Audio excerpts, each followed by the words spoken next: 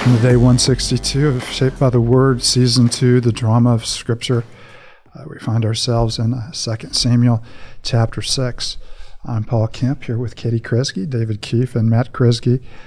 We're reading through the life of David, and David certainly has many high points in his pursuit of God. He is a young man after God's own heart. He's won some incredible victories. He's conquered Jerusalem, turned it into his capital city, won some major battles over the Philistines. The kingdom is consolidated under his rule and under his power.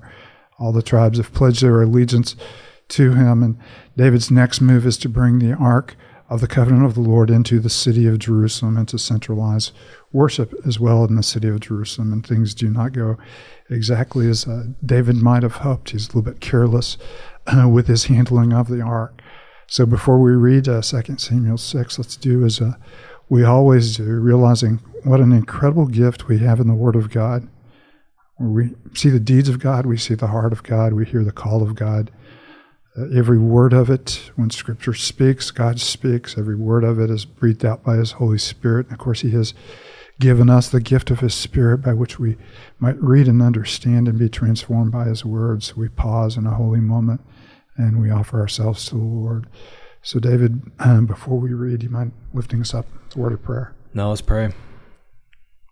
And Father, we do thank you so much for the gift and the beauty of your word.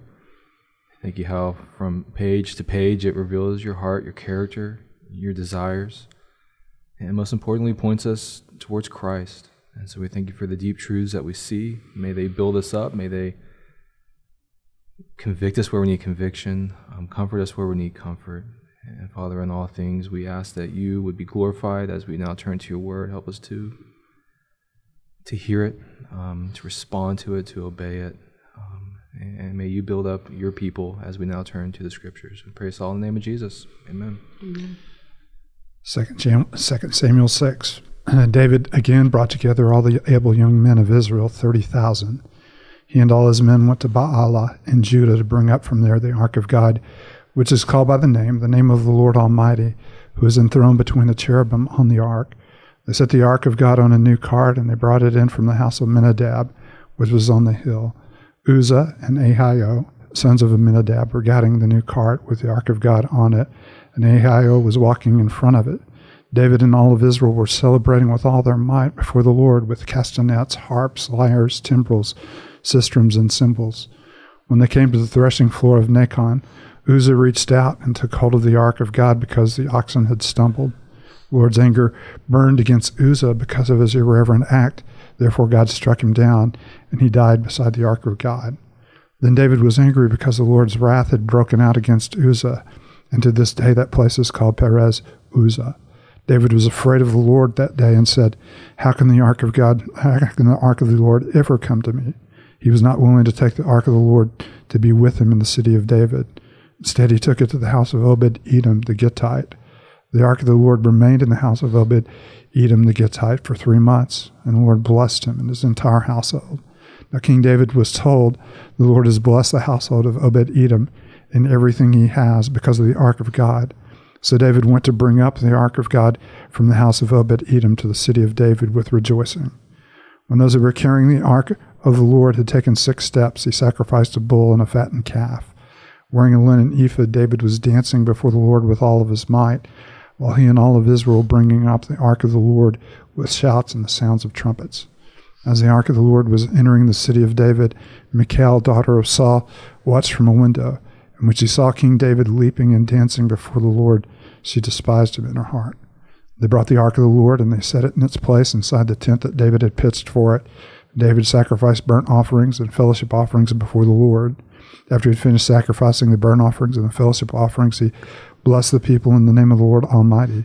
Then he gave a loaf of bread, a cake of dates, and a cake of raisins to each person in the whole crowd of the Israelites, both men and women, and all the people went to their homes. When David returned home to bless his household, Michal, daughter of Saul, came out to meet him and said, how the king of Israel has distinguished himself today, going around half naked in full view of the slave girls of his servants, as any vulgar fellow would have done. David said to Michal, before the Lord who chose me rather than your father or anyone from his house, when he appointed me ruler over the Lord's people Israel. I will celebrate before the Lord. I'll become even more undignified than this, and I'll be humiliated in my own eyes. But by these slave girls you have spoken of, I will be held in honor. And Michal, daughter of Saul, had no children to the day of her death. So you see a very festive moment in the life of Israel that has a very shocking pause in it. Mm-hmm. And of course, David realizes that God is a holy God. He is a God, both who, in his holiness, is many times unapproachable. In his love, he has made a way for us to approach him. But there's a very careful entrance into his presence. And David has neglected God's instruction on how to worship him, and so the ark was carelessly brought in on a cart rather than carried by priests on the poles that were made for the ark. And the unthought of happened. The oxen stumble and the ark is about to fall over. And one man heroically tries to steady the ark, but he touches the ark, which is forbidden. The ark where we've already been reminded that God is enthroned between the cherubim. And God's wrath breaks out against him. And God reminds Israel that he is a holy, holy God. Mm-hmm. There's a great kind of juxtaposition here that we do see where we're reminded that they recognize rightly that they, again, have God's presence with them. And so they're celebrating with all their might. They're singing, they're rejoicing. It's almost like that idea of God is imminent, and they recognize it and they're responding to it. And yet at the same time in the story, we see the transcendence of God and God's holiness. And that was one of the things that just unfortunately, it just seems like as we're reading this account, it's one of those accounts that happens and you're like, wait, what? He tried to do something that was good, and yet he did something that was out of step and out of line with God's word. And really you get the sense of like the carelessness, like you said, they, rather than carrying it in, they put it on a cart. We don't get any mentions of, Levite priests carrying the ark, and maybe, these guys were, I don't know, but it just seems like they're taking God's presence lightly.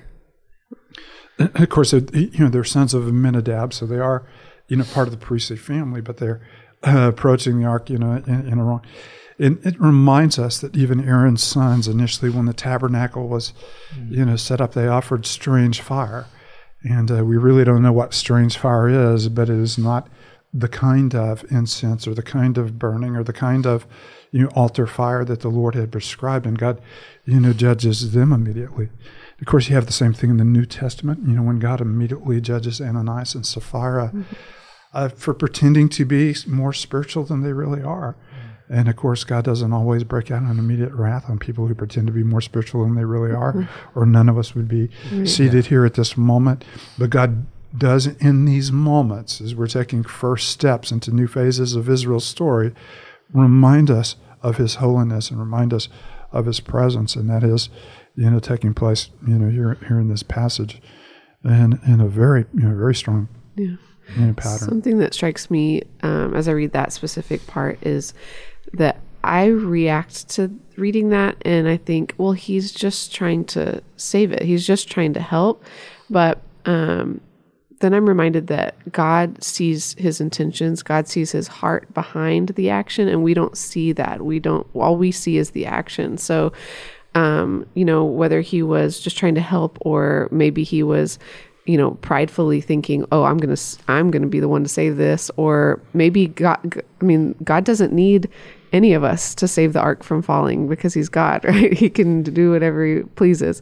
So, I just think for me, one thing I can get from that or take away from that is that God sees the intentions of his heart and we can't. And so I have to trust that what God did is good and holy, and our God is in the heavens. He does whatever he pleases. No, that is true. These are shocking, to us. But the way we define justice is all important. If we define justice, by our sensibilities, then God is going to offend our sensibilities. But if we would find justice by God, who has, both because of his character, the right and even the necessity to judge sin, and because of his character, also extends mercy, is rich in mercy and gracious and compassionate and slow to anger and abounding in love, that we trust him in these moments, As Abraham said to him, right before Sodom and Gomorrah, will not the God of all the earth do what is right and just? And so everything he does is right and just. It may escape our immediate attention or our immediate sensibilities, but we know that he is right and just. And then, of course, the second time you see David, much more careful. They are carrying the ark. There's not a whole lot of mention. It's just something we notice that they've gone to a proper way. And they take 6 steps before they complete that 7th step. They stop and they offer, sacrifices. And of course, David is leading an exuberant, worship, wearing a linen ephod, not his royal robes, not, walking, in dignity. Dignity is the word we're looking for behind all of that. Not walking in dignity before the ark of the Lord, but actually doing what, just any crazy little, kid might do. He's really rejoicing in his exuberance and his rejoicing. And Mikhail looking down says, oh my goodness, David. Couldn't you be a little more Presbyterian in this moment? And that's exactly Is right. the linen ephod, is that like kind of a reference back to like priestly wear garb, or no? No, it is. Okay. The ephod is the undergarment, the priest, the priest would wear, and it is distinguished by the word ephod, rather than simply tunic. So he is taking on a priestly role. Which is an interesting thought, just of the whole priest-king idea that we've talked about Melchizedek. And not to say that he is, in this moment, being a priest-king, but it's almost like it's referring back to the priest. I don't know, it was just a passing thought. You do find those. You do find in David, and of course, this is what Saul was judged for. Saul was judged for offering sacrifices. You do have here David offering, sacrifices. You do have him in an ephod, and you do have the coming together, and you'll have all 3 in David. You have the coming together of the Old Testament offices of priest and king and prophet, and of course, Jesus said, David speaking of the Holy Spirit. So you have David taking all 3 of those roles, which are pictured in an incredible way, in Christ Jesus. But again, it's acceptable, from the person of, from the person of David, in the way it wasn't acceptable, from the person of Saul. So was his dance? I have a lot of questions, more questions than I do actual insights today. But was his dancing and his rejoicing, do you think that is pleasing to the Lord? I mean, we know it's not pleasing to his wife, but he wasn't being necessarily irreverent, because we don't see any sort of like punishment from the Lord here. What do y'all think? We don't get a comment like directly, right? That in this sense, the Lord was pleased with David's dancing, but I think we know from passages that when God does we know that he wasn't struck down. Yeah, exactly. We know that. We know he was not pleased with it. But I was just gonna say we know from passages in other places when God's children's hearts are aimed towards him and delighting in him. He's pleased with that, and so we don't get an immediate kind of comment from the Lord like, hey, this pleased, but I don't see from other passages why we would think any differently. I've seen a lot of people dance, and I'm pretty sure the Lord wasn't pleased with it when you do that. No, I always think about this thing in terms of my kids. They came into the world singing and dancing, full of joy and rejoicing. And of course, the Psalms continually, cry for us to respond to the Lord with shouts of joy and with singing and with dancing and with the sounds of timbrels and of praise. And so there is that kind of childlike presence in the Lord where we simply exuberantly, lose ourselves in rejoicing over Him. And I certainly think, God is pleased, with that. And I certainly think, in most of our, evangelical worship settings, we could show just a little more joy, in the Lord. I'm not sure, that we need linen ephods and, exuberant dancing, but, a lot of us should tell our faces what a joy it is to respond, to the goodness of the Lord. Our hearts, should sing, and It's just a whole body response, to the Lord, and I know it could be distracting in a service like ours if someone fulfilled every command you find in the Psalms.